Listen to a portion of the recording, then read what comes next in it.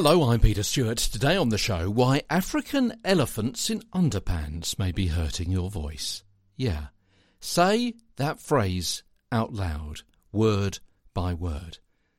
African elephants in our underpants. African elephants in our underpants.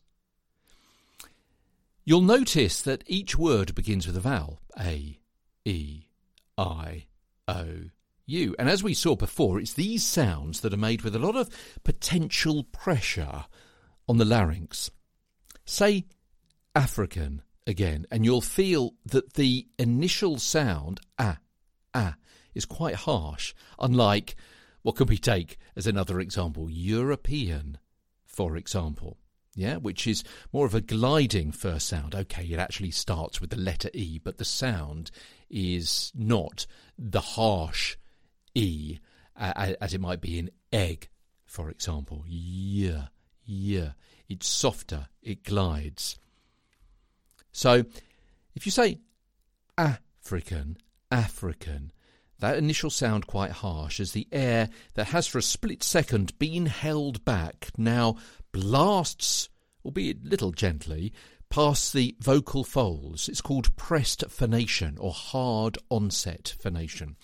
And the sense of holding back the air before these sounds, A, E, I, O, is because of subglottal pressure. And it's a small version of the extreme pressure that you use when you consciously close your vocal cords before you lift something heavy. Try it. You go to lift something, yeah, it's that kind of pressure. Balanced onset phonation sends more air through the vocal folds and is kinder to them, such as making a sound or a breathy, throaty hum.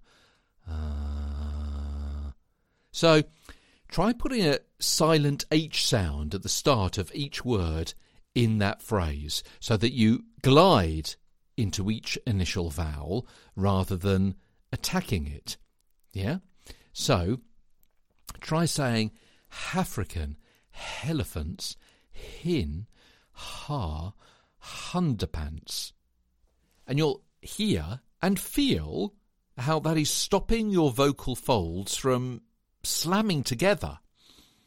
Now, obviously, we've looked at the extremes of the spectrum from hard, stabbing attack to an airy, breathy and light sound. You'll need to find and practice a happy balance between air and muscle to help reduce the pressure and potential damage to your folds.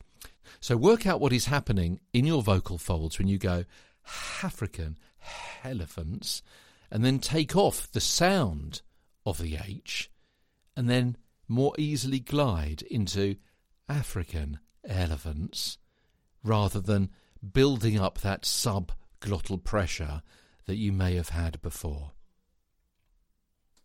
Today's episode, why African elephants in underpants may be hurting your voice.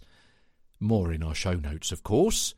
Tomorrow, why having a secret may be hurting your voice, as Get a Better Broadcast podcast and Voice Over Voice continues.